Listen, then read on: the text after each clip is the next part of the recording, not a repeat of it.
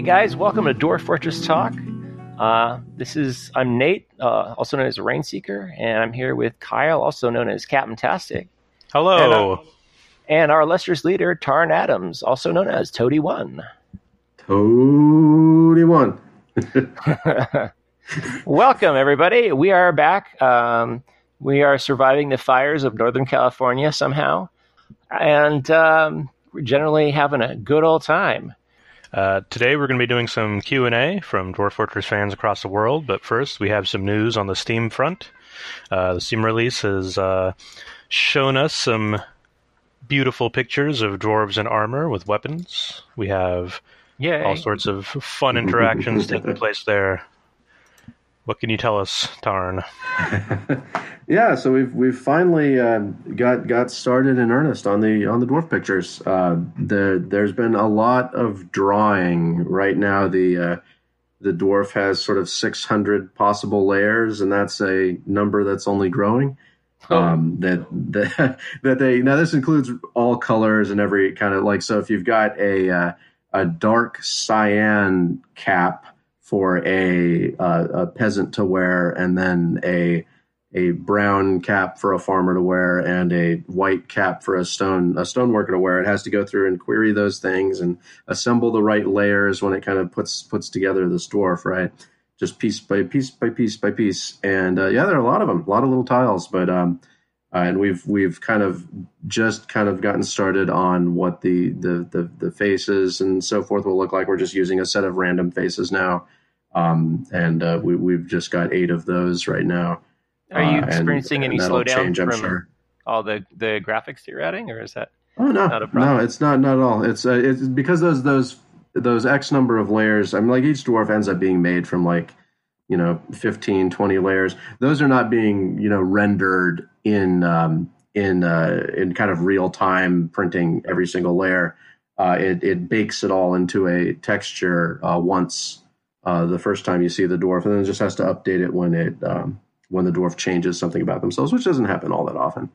Nice. So it's nice, cheap and nice, the way we like it. It's like Dwarf Fortress has always been. And so it's cool. Of course, there's a lot of different opinions about like how the dwarves should be, and tile sets have gone all kinds of different ways in terms of like whether you should show professions, whether you should show the actual clothing people are wearing, whether the color of the clothing should be based on the dyes and materials, whether the clothing color should be based on the profession, whether or not the items that they're holding should be actual items like the axe and the pick for the miner and the woodcutter, but no one else uses tools, or whether or not like a fisher dwarf should have sort of a virtual fishing rod to sort of more accurately portray their profession, even if it less accurately portrays what they're not going to holding. have the color coding, are they? Mm-hmm. Yeah, I mean So what we're going to do is have some options, which means more layers, more fun. But it's cool. I mean, this is the most important picture in the game, right?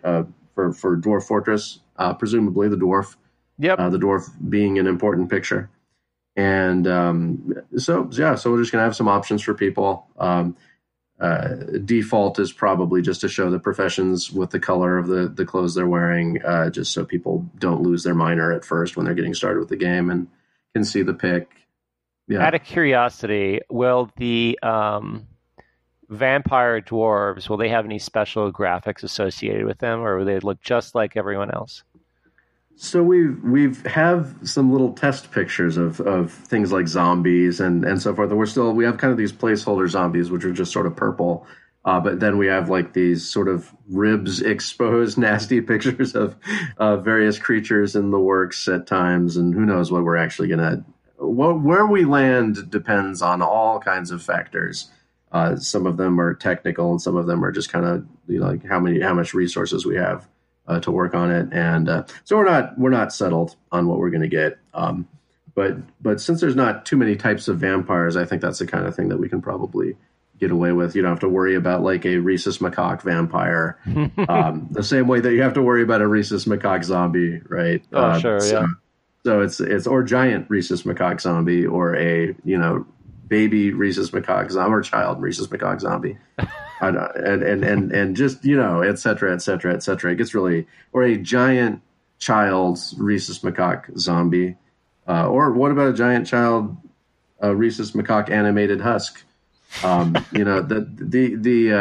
Just a giant ball of tails from the rhesus macaque that's undead, that's rolling around with the tails. Yeah. Well, that's a whole other thing too, right? Because like if you chop off somebody's arm, it can be animated. Sure. And so do we?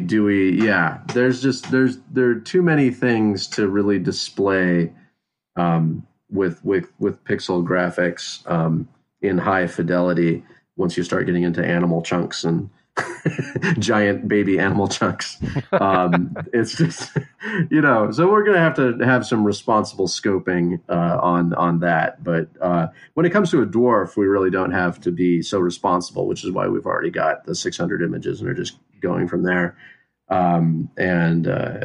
The humans, goblins, elves, and kobolds will get this treatment as well, because those are kind of the core important critters. Yay. And then we have animal people pictures drawn up doing like that many layers for that many animal people is kind of prohibitive or whatever, but at the same time we can show animal people with like stuff in their hands, so at least that's something for to start, right? I mean, and who knows where it's going to go afterward.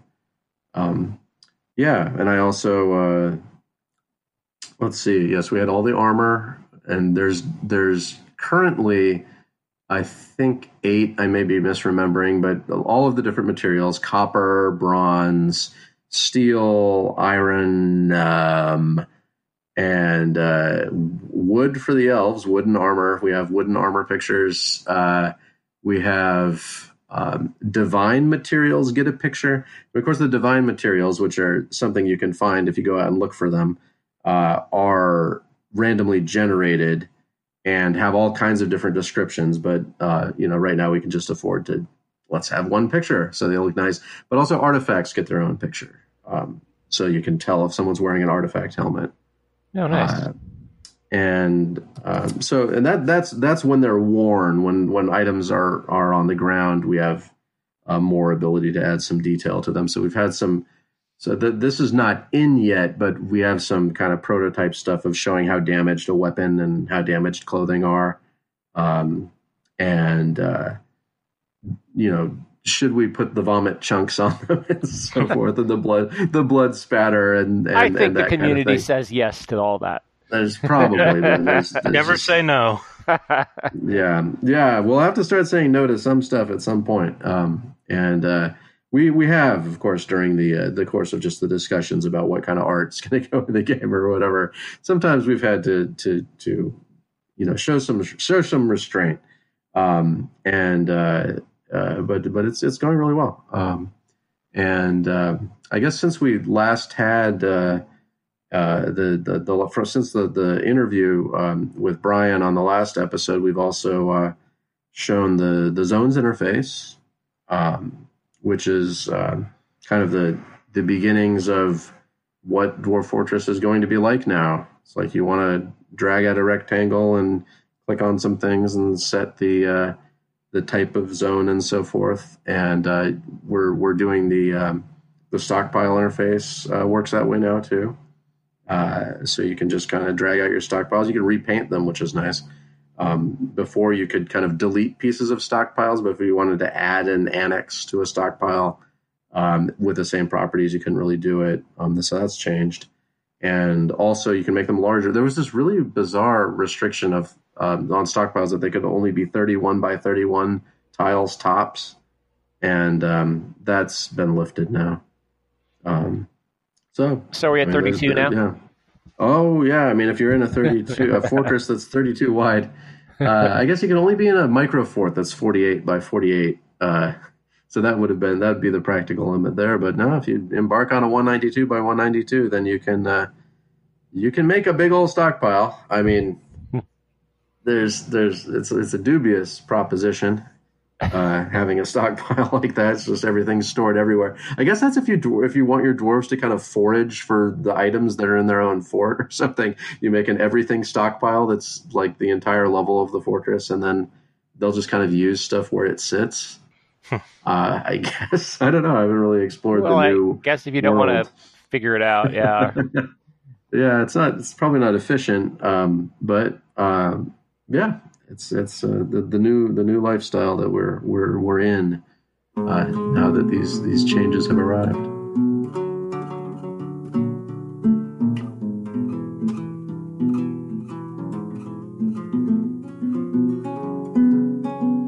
All right, so we're going to start asking some questions of Tarn from our Q&A community here. Our first question comes from Brennan. Now that the intelligent undead can join our fortress, it's more important than ever to address the undead alcohol dependency issue. When will undead dwarves either not need alcohol or be able to drink recreationally?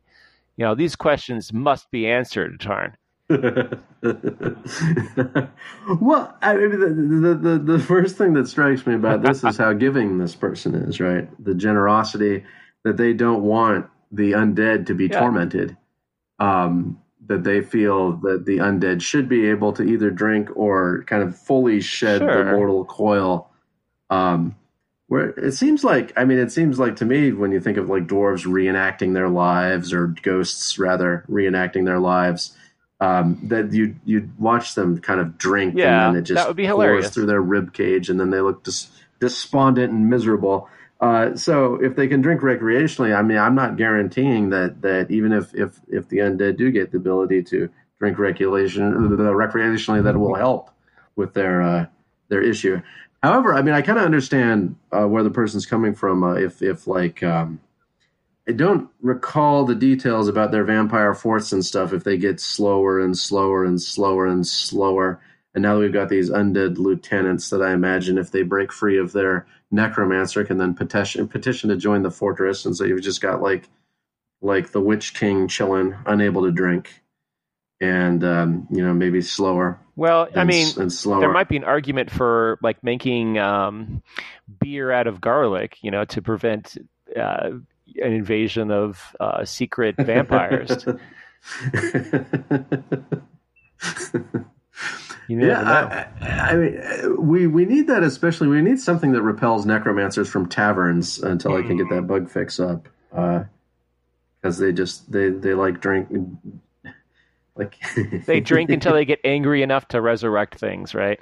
I don't think they even need a trigger like that. They're just like, oh look, it's something dead. Let me fix that for you. I'll fix that for you. Well, honestly, if they it might be interesting if they offered their services sometimes.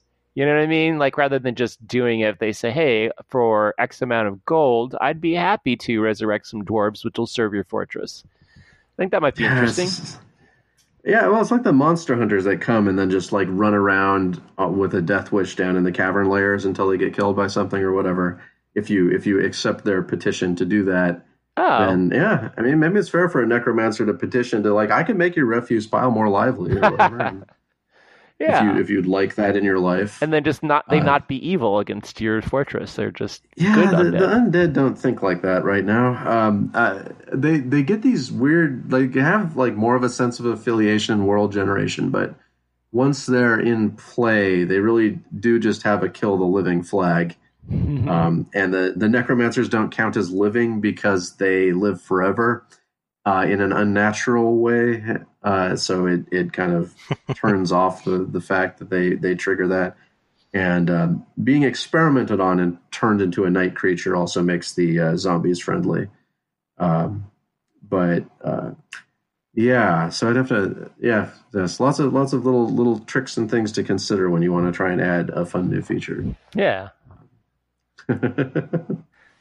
You want to do the next question there, Kat? Sure. Dylan asks, will more adventure mode crafting be coming in the near future with things such as clothes crafting, more carpenter workshop items, and more stone weapon crafting? Also, have you considered allowing custom string names for adventurer camps? So this is something, of course, that's been on the dev page for a decade or something. I mean, it's been a while, and have failed to do it because we always get this sort of paralysis, planning paralysis thing where failed to do it yet. Yeah. It's like if you want to have this kind of like tech tree or whatever, there's kind of like the knowledge tree for the scholars. You want to have this sort of absolutely ironclad built up tech tree that makes sense. And so when we started thinking about that, that's when we added napping to the game. So like people would like hit stones together to make them sharp. I'm like, okay, we're getting started with this. I don't know why we felt this way where dwarves can just like make stuff or whatever. And where like the adventure must be more accurate or something like that. And so they could finally break branches off of trees or whatever. And then use a sharp rock to make a helve or however you pronounce anything. I don't know. Out of that, and then finally like stick it together with another sharp rock and make a stone like axe with a rock and a stick. That's like brilliant. Okay, yeah, it's like technological masterpiece. And then yeah, so this kind of thing, this kind of silliness has to go, and we don't have a timeline. Like people ask for things in the near future, which is of course very difficult because the near future is I'm going to add like another interface screen and do some more dwarf properties and fix how bridges look. We got bridges up and we should be able to show those pretty soon. But that kind of thing. But so adventure mode right now is looking like a couple things coming after the Steam release. The plan is to part of what we need to fix up is the villain stuff we put off, which involves like adventure mode investigations and adventure mode villainy and things like that. But they're also in that section with the army stuff. We have this kind of like, okay, we're finally going to do adventure mode medical stuff. Now, adventure mode medical stuff involves being able to like splint your leg when it's broken and stuff like that, instead of having to like go to a altar and relying on the dice rolls and trying to see if you can turn yourself into a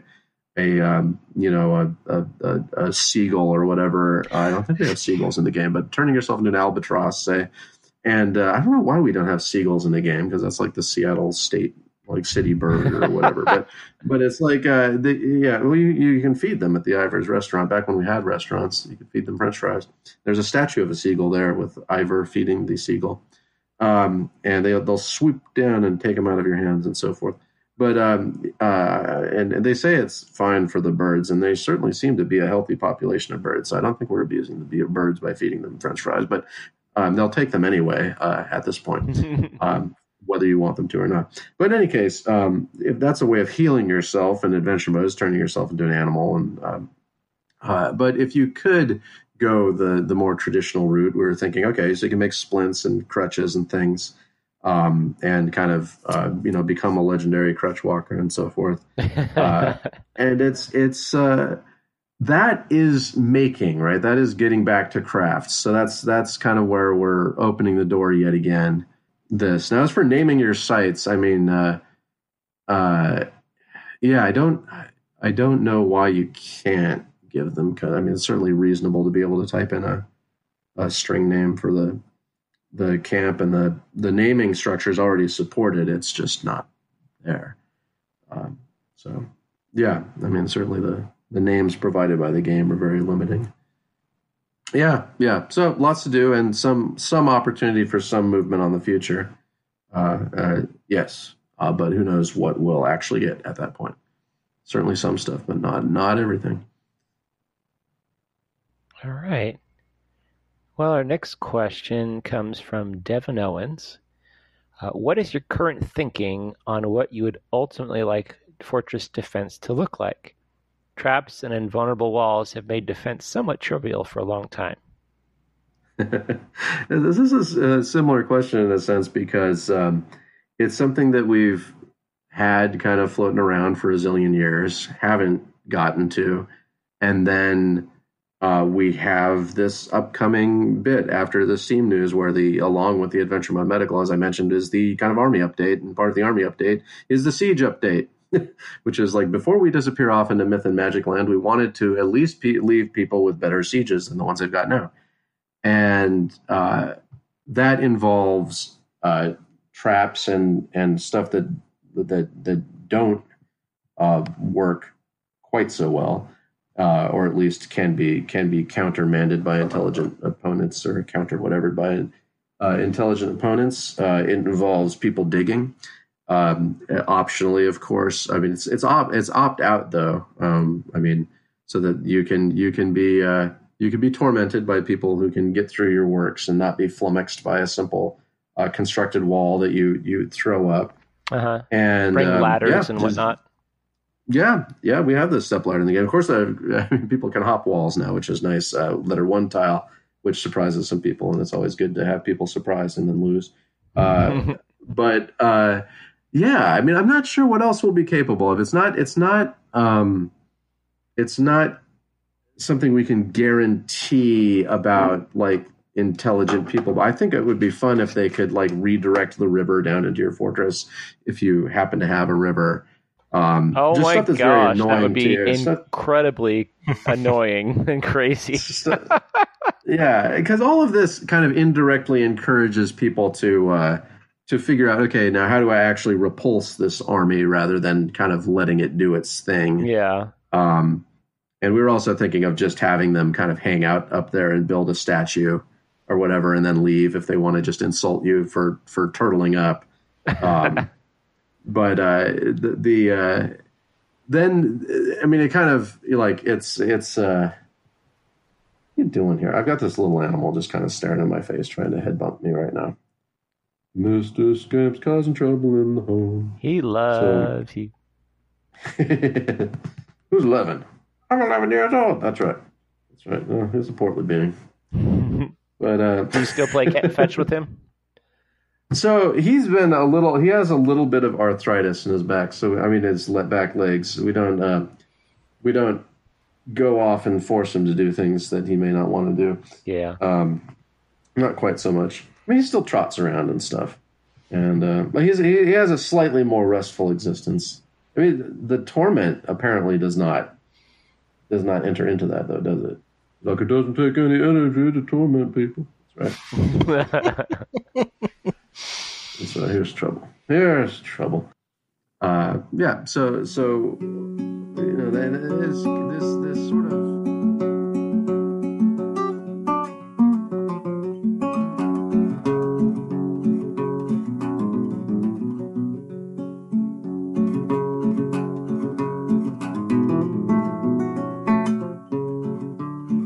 It ties into a bit about, like, military structure and the future of kind of like site raids and what the sort of proactive defense looks like too, and having army fights out in the field before people even arrive at your fortress, or being able to slow them down and getting advance warning about who's going to come. Right. And because it kind of ultimately you end up demanding that the player prepare his defenses in a certain way if you allow certain strategies. And I don't know, just turtling is such a big strategy right now that I can't imagine not turtling. So like the strategy to build a really big army and then like have them out defending your fortress is such hard work compared to turtling. Yeah, exactly. It's going to be difficult for us to overcome turtling it's sort of an arms race thing. Where you have to be careful with how that works. Like if we make the army AI more and more clever, and people keep coming up with counter tactics, and I mean, eventually to the point where they're like making a whole sheet of water that lives above their fortress and having a whole kind of flood system to let the merchants in, but then they kind of re-flood this layer so that, like, digging enemies can't get at them, right? Because there's a giant water layer. Yeah. And there's going to come to be a point where we don't teach the enemies how to, like, break through your custom aquifer that you designed yourself or whatever, right? It just gets a little bit too much. And so turtling is probably always going to be a strategy for the advanced player, but then we have to think about, where does this leave the new people? Right.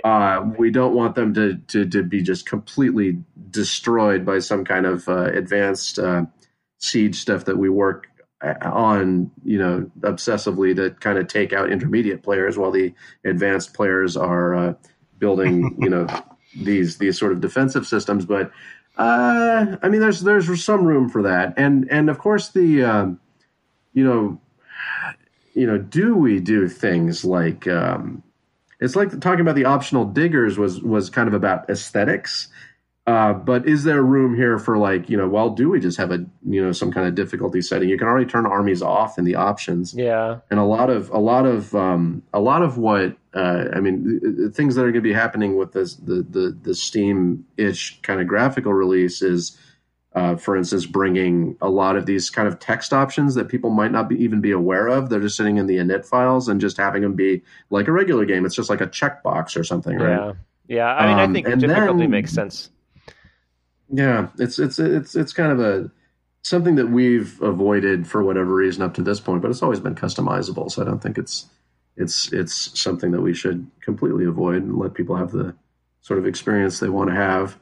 And the tendency for us would be to make the default experience kind of turn everything on, though, and make the invaders sensible. I mean, you've always gotten an advantage because you have good training in dwarven steel and a weapon trap with 23 crossbows in it. So yeah. I think you'll be fine even if we amp it up a bit. But we're definitely going to make some changes to hopefully make that feel a little more dynamic. Ward asks, how do you see the future of dwarf mode on-site control over military actions?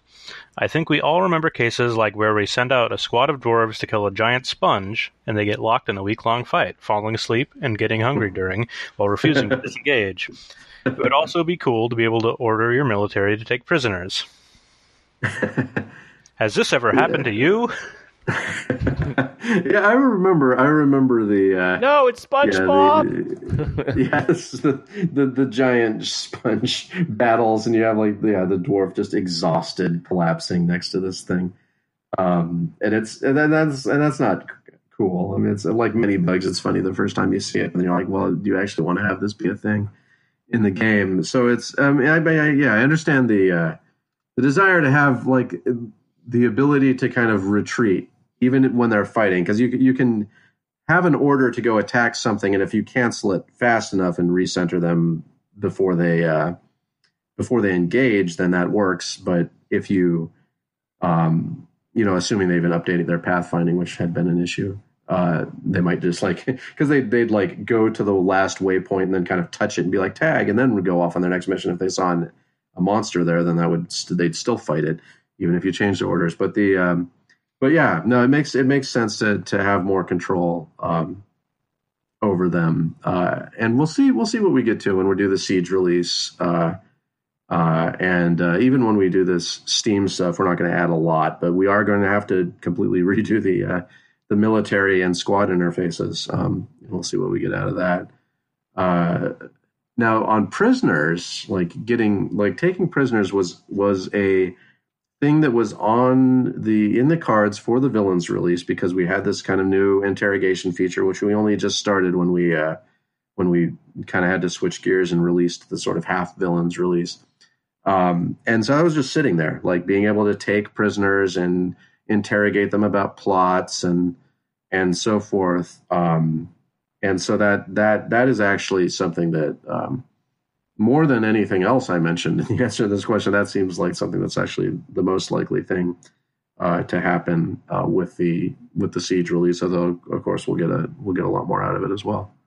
Jowitz says, what are your thoughts on implementing modular workshops, maybe alongside the library, temple, tavern system?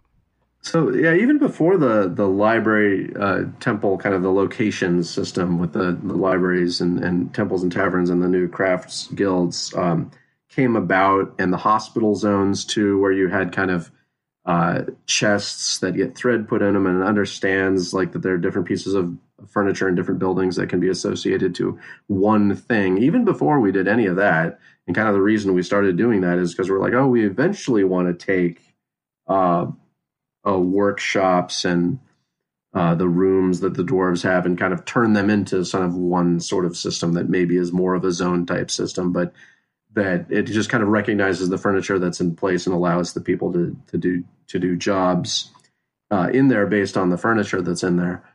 And so the issue for now is that, I mean, it's a big rewrite, of course, and so we're not going to get to it before the upcoming release, which is, and we've drawn lots of workshops now, but there's nothing that says that all art in Dwarf Fortress is going to be temporary, in the sense that we will eventually just kind of tear them out and get some other things in place.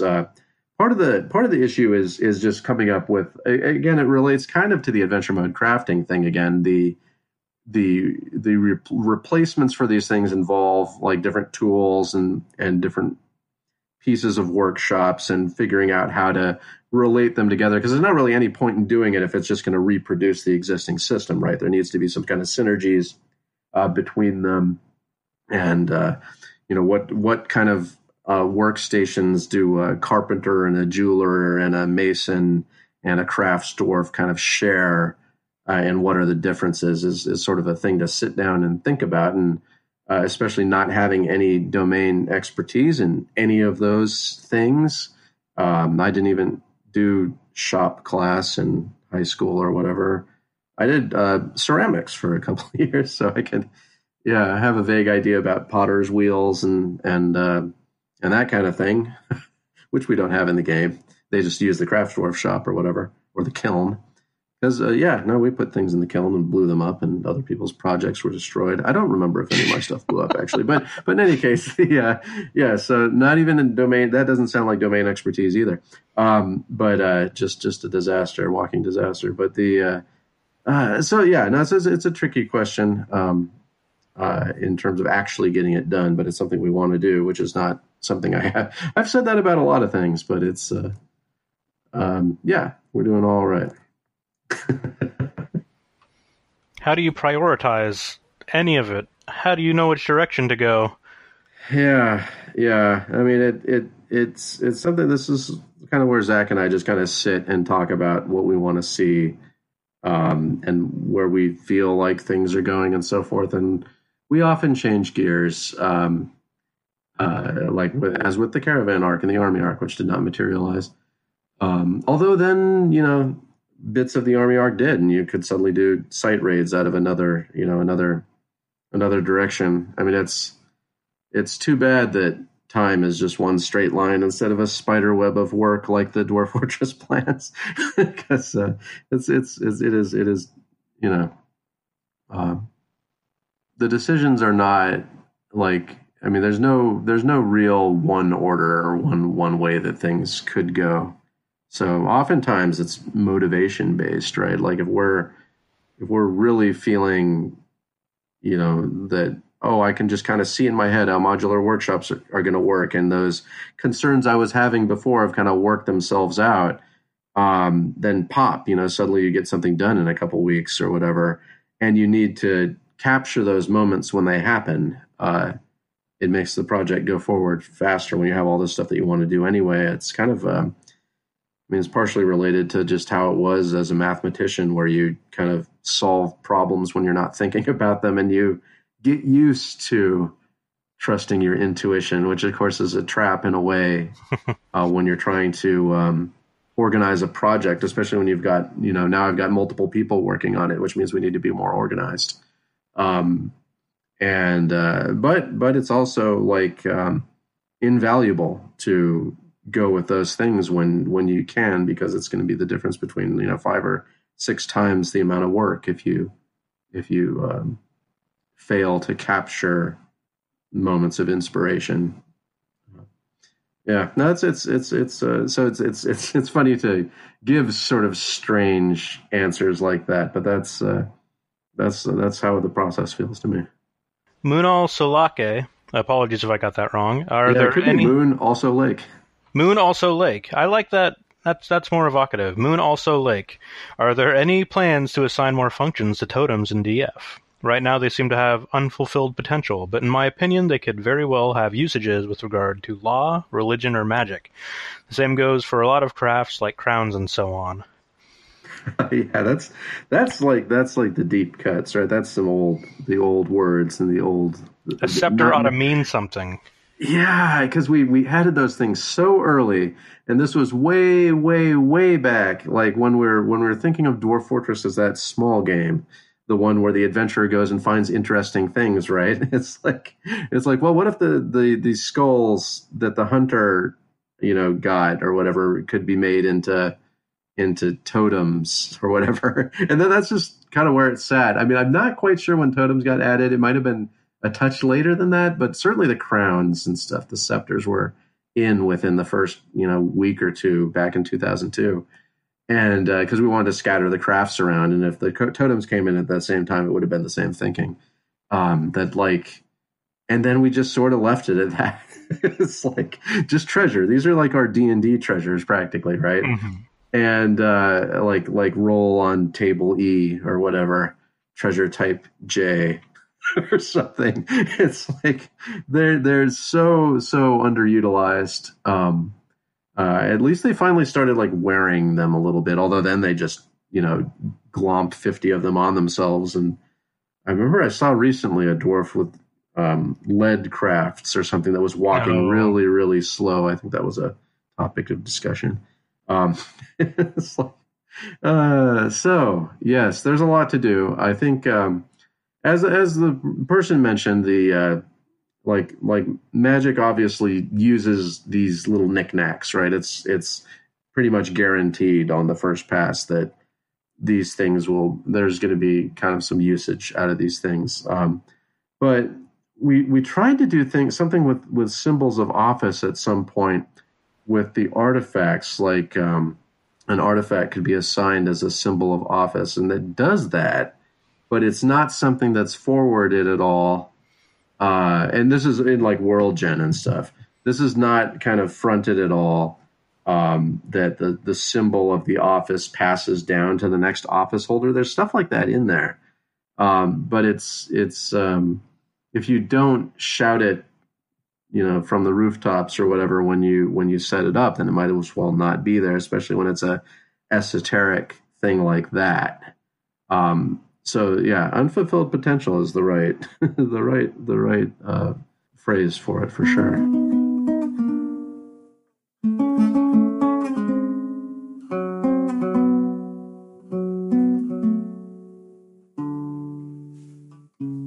Okay, so Russell asks, my question is, will the Steam itch version of Dwarf Fortress be supported on Mac OS?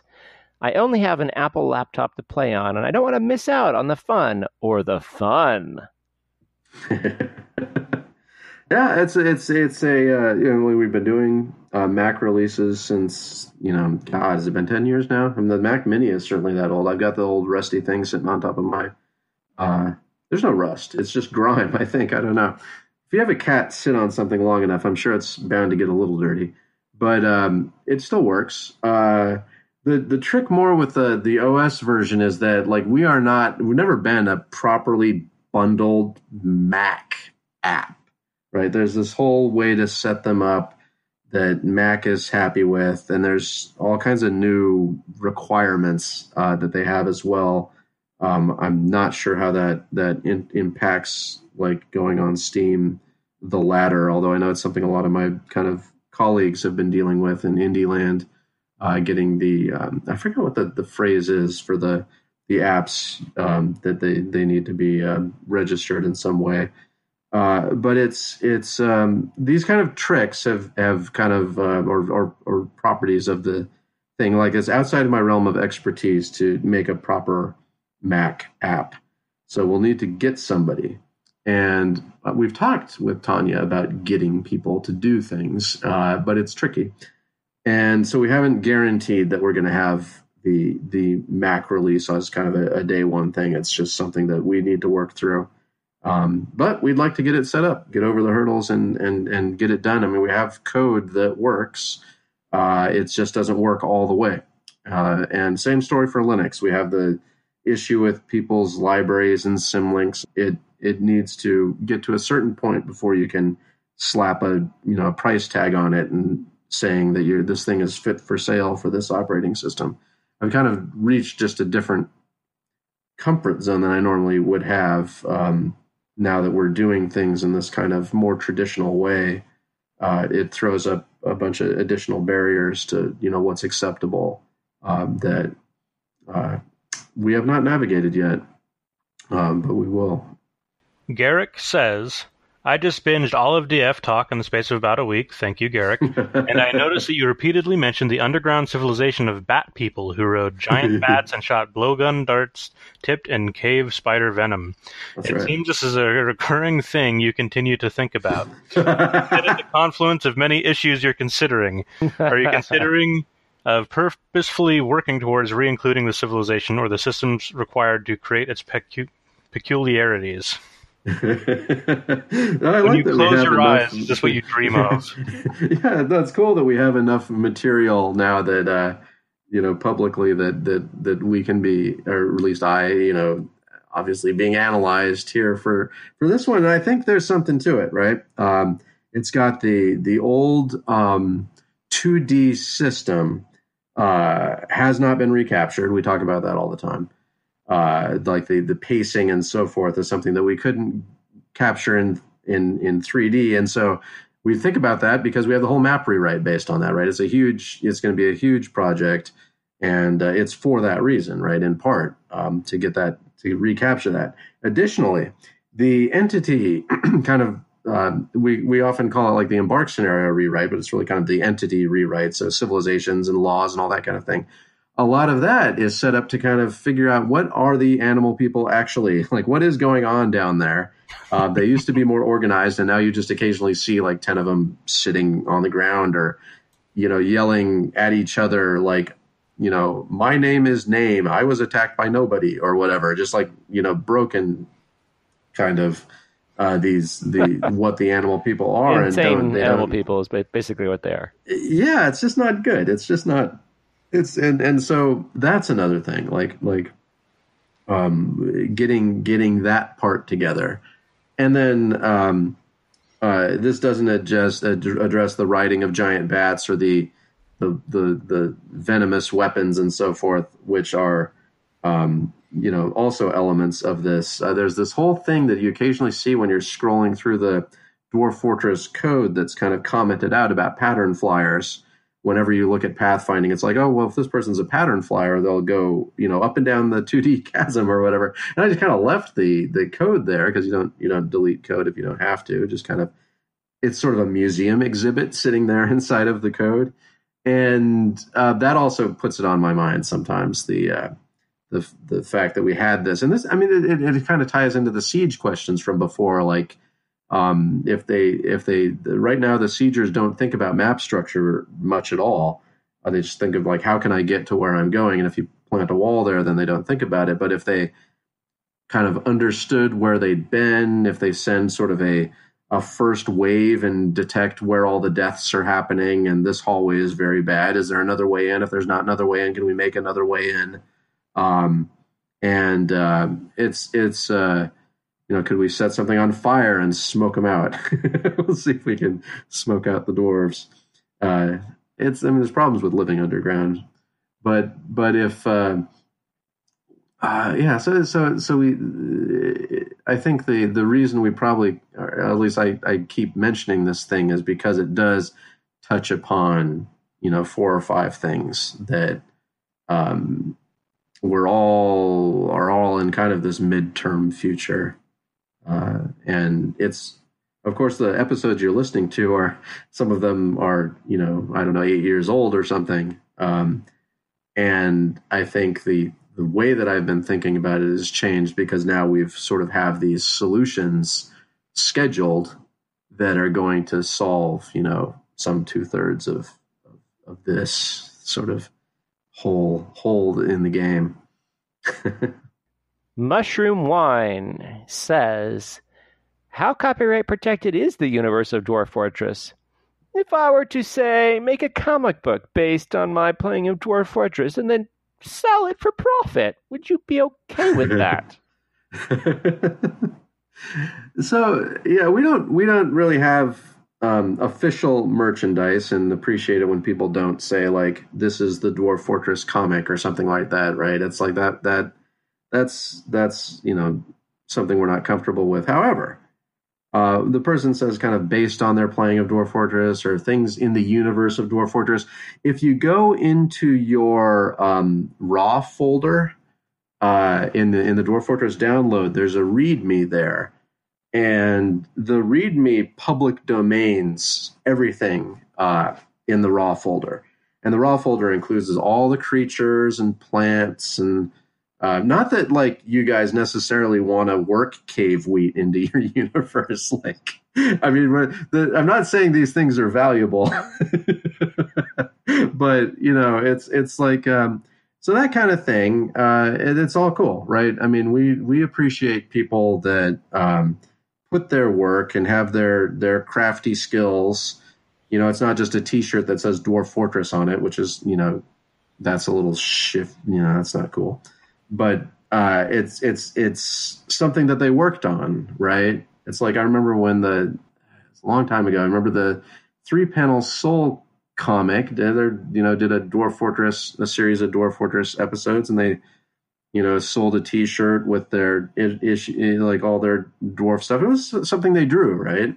And sure, there's a kind of add-on value or something, and you know, in some universe, I'd be scrapping for royalties, and it's completely legit to do that because people need to kind of get their food and their health insurance, just like we're doing over on Steam. But you know, it's just not something I'm super interested in scrapping about. If people have done the work, you know, they got cool shit. So if you got cool shit and you want to put cave wheat in it, if you want to put floor fungus and what is the stupidest thing we've done? I mean, all of our plants are pretty bad. Muck root. Muck root. It's like delicious. It's in a swamp. It's a root. It's muck root. Hey, Ma, it's muck root. I just can't wait for a cereal, for a muck root cereal, a T-shirt for Dwarf Fortress. Yeah, but then I like hit the thesaurus, and I think there's some extract called gutter crore or something, and crore, I don't even know how to pronounce it, with some kind of synonym for blood or something. I'm like, let's go for it. And this is the kind of thing where like, yeah, like the professional authors would just be like, putting their, like even the Caves of Cud people would be putting their hands on their head and just kind of shaking it like, what is this trash? I remember Ursula Le Guin wrote, or is it you always put the K in there, as Le Guin said that like when people talk about, you know, I don't know how to pronounce it either, like Icor, however people say that, like that's the hallmark of a 7th-rate author when you use that, right? Because it has a very specific definition. I don't remember about the blood of the gods or something like that, right? But people just use it for like insect blood, right? Like fuck general insect blood. Yeah, and so you know, I can understand where she's coming from. It's like, you know, people appreciate the craft and so forth, but over here in Dwarf Fortress land, we're just, you know, just like a millimeter away from being a giant content shard. So it's you know, we're doing our best. Yeah, we're doing our best. It's fine. Everything's fine. Everything's fine. We got our giant doing their best. It's white. It comes out of cave spider. You call it ichor because it's icky. That's right. That makes sense. And that's how me. it is. That's my life. That's my life. I am 7th rate. I've never said anything different.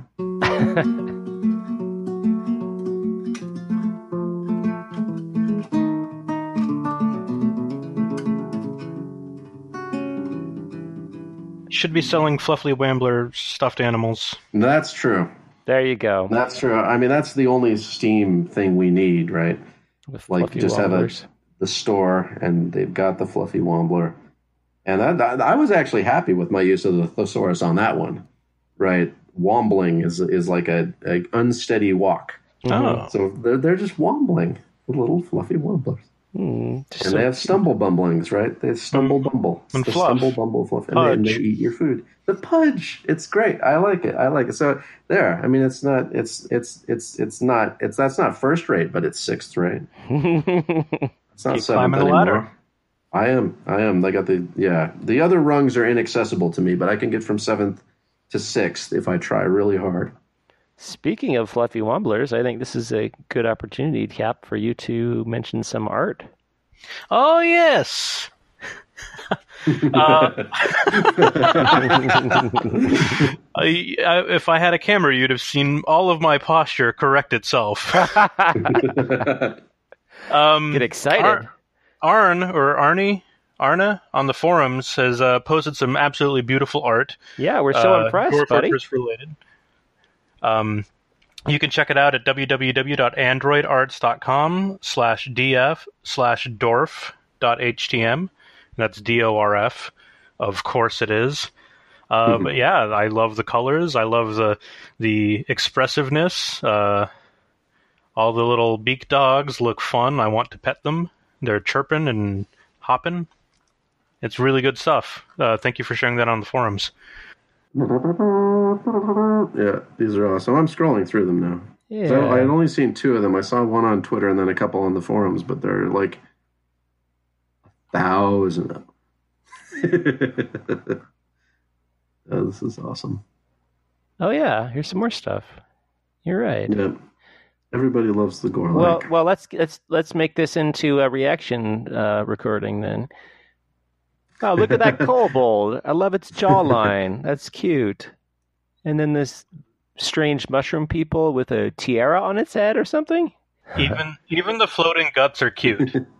Yeah, the floating guts have those 4 little pseudopod things that also they're like not quite pseudopods because they look like slugs kind of, but they're cute and stubby, so the antennas aren't so long that they the very definition of still fingers. cute.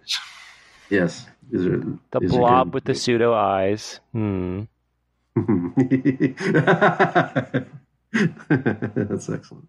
I love that he tells us how much it weighs. Yeah, it's about all you have to go on. You have the body, the like few sentence description, and then you've got the size.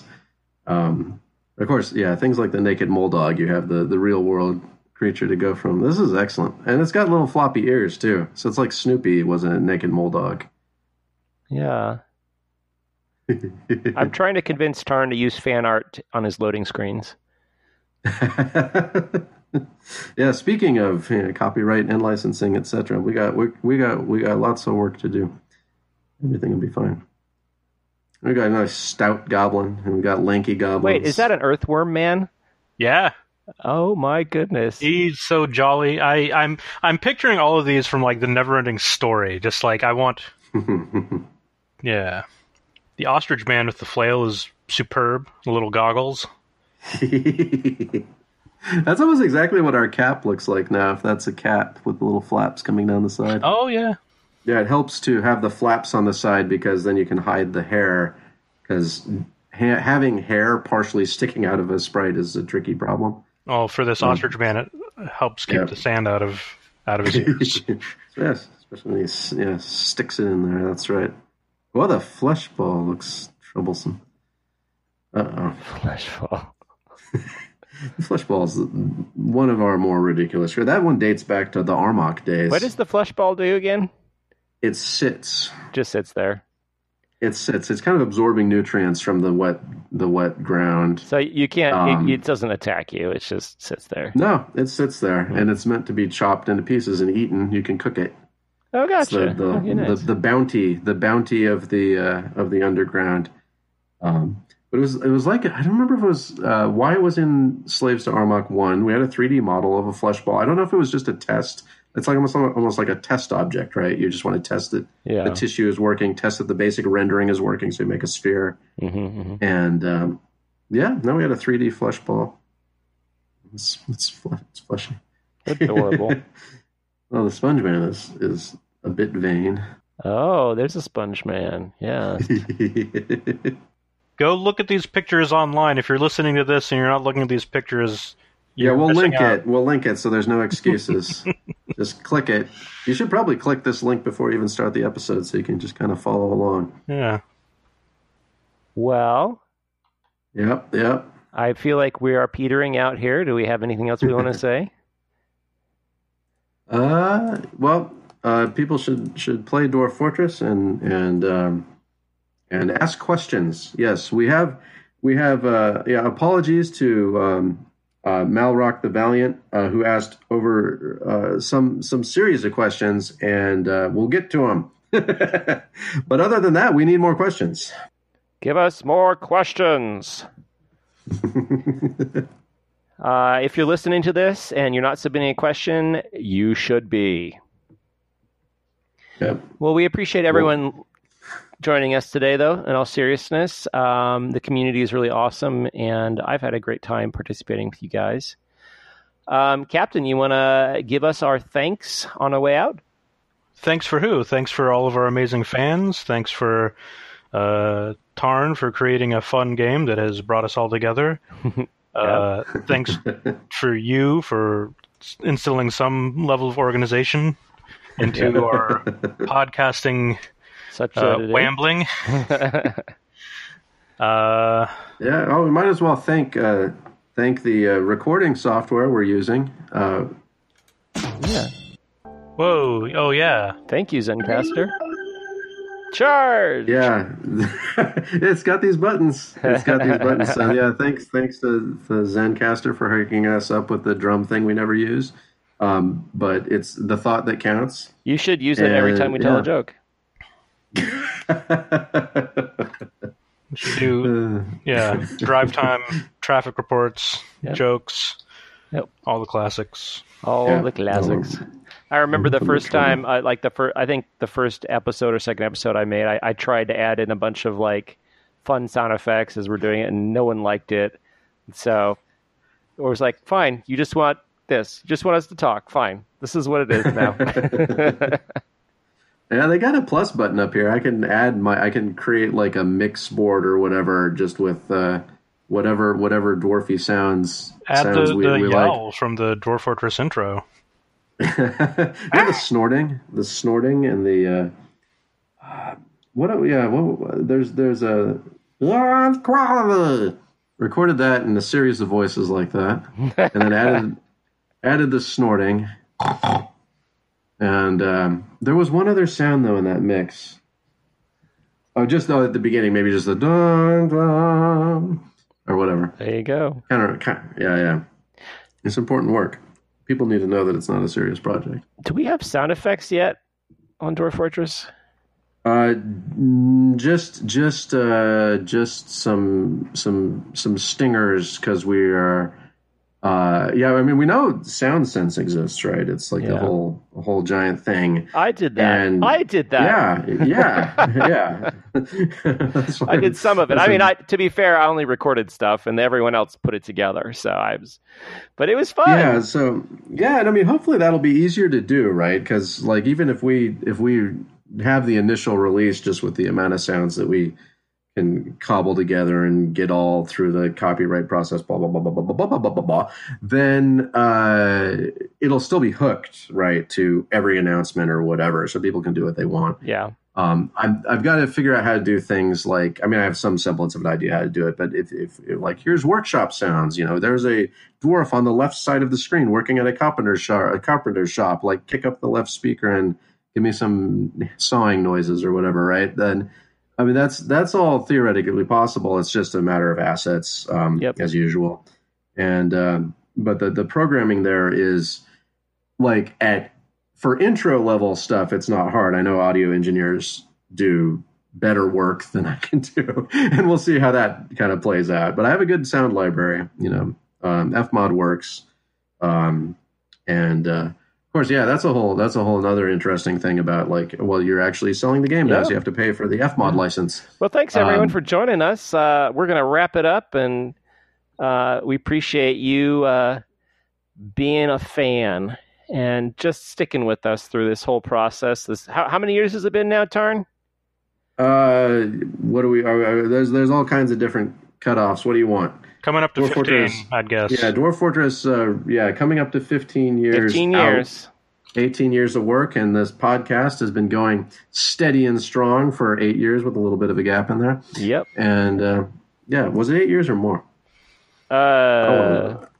Something. It's something. And you can hear me typing now because I was like, okay, let me go figure this. When was, episode 1? Oh, no, way before that. No, 11 years. Wow. 2009. We're all old. Yeah, dude, I'm middle-aged now. I can't believe it. This is. Yeah. I got gray hair and no hair on the top. Neither. I was a young man when this started.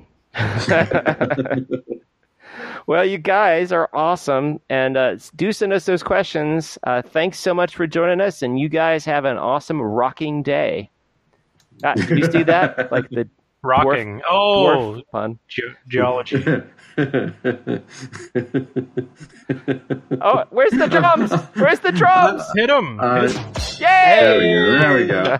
Well, yeah, I was trying to think of one, and I'm like, I don't know, stone something. But then I just started thinking about tokens. You just have to keep tracking your quarry. That's right. I think I didn't want to pass you off too bad. Oh. People got practice with the dad jokes here.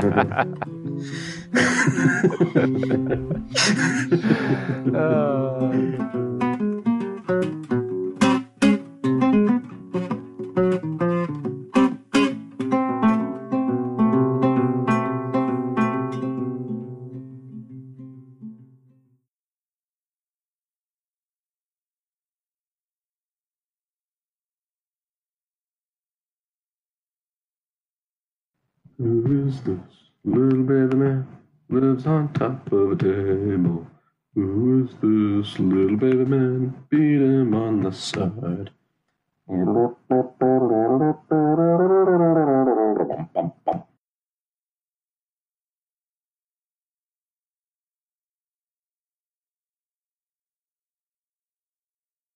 Transition time.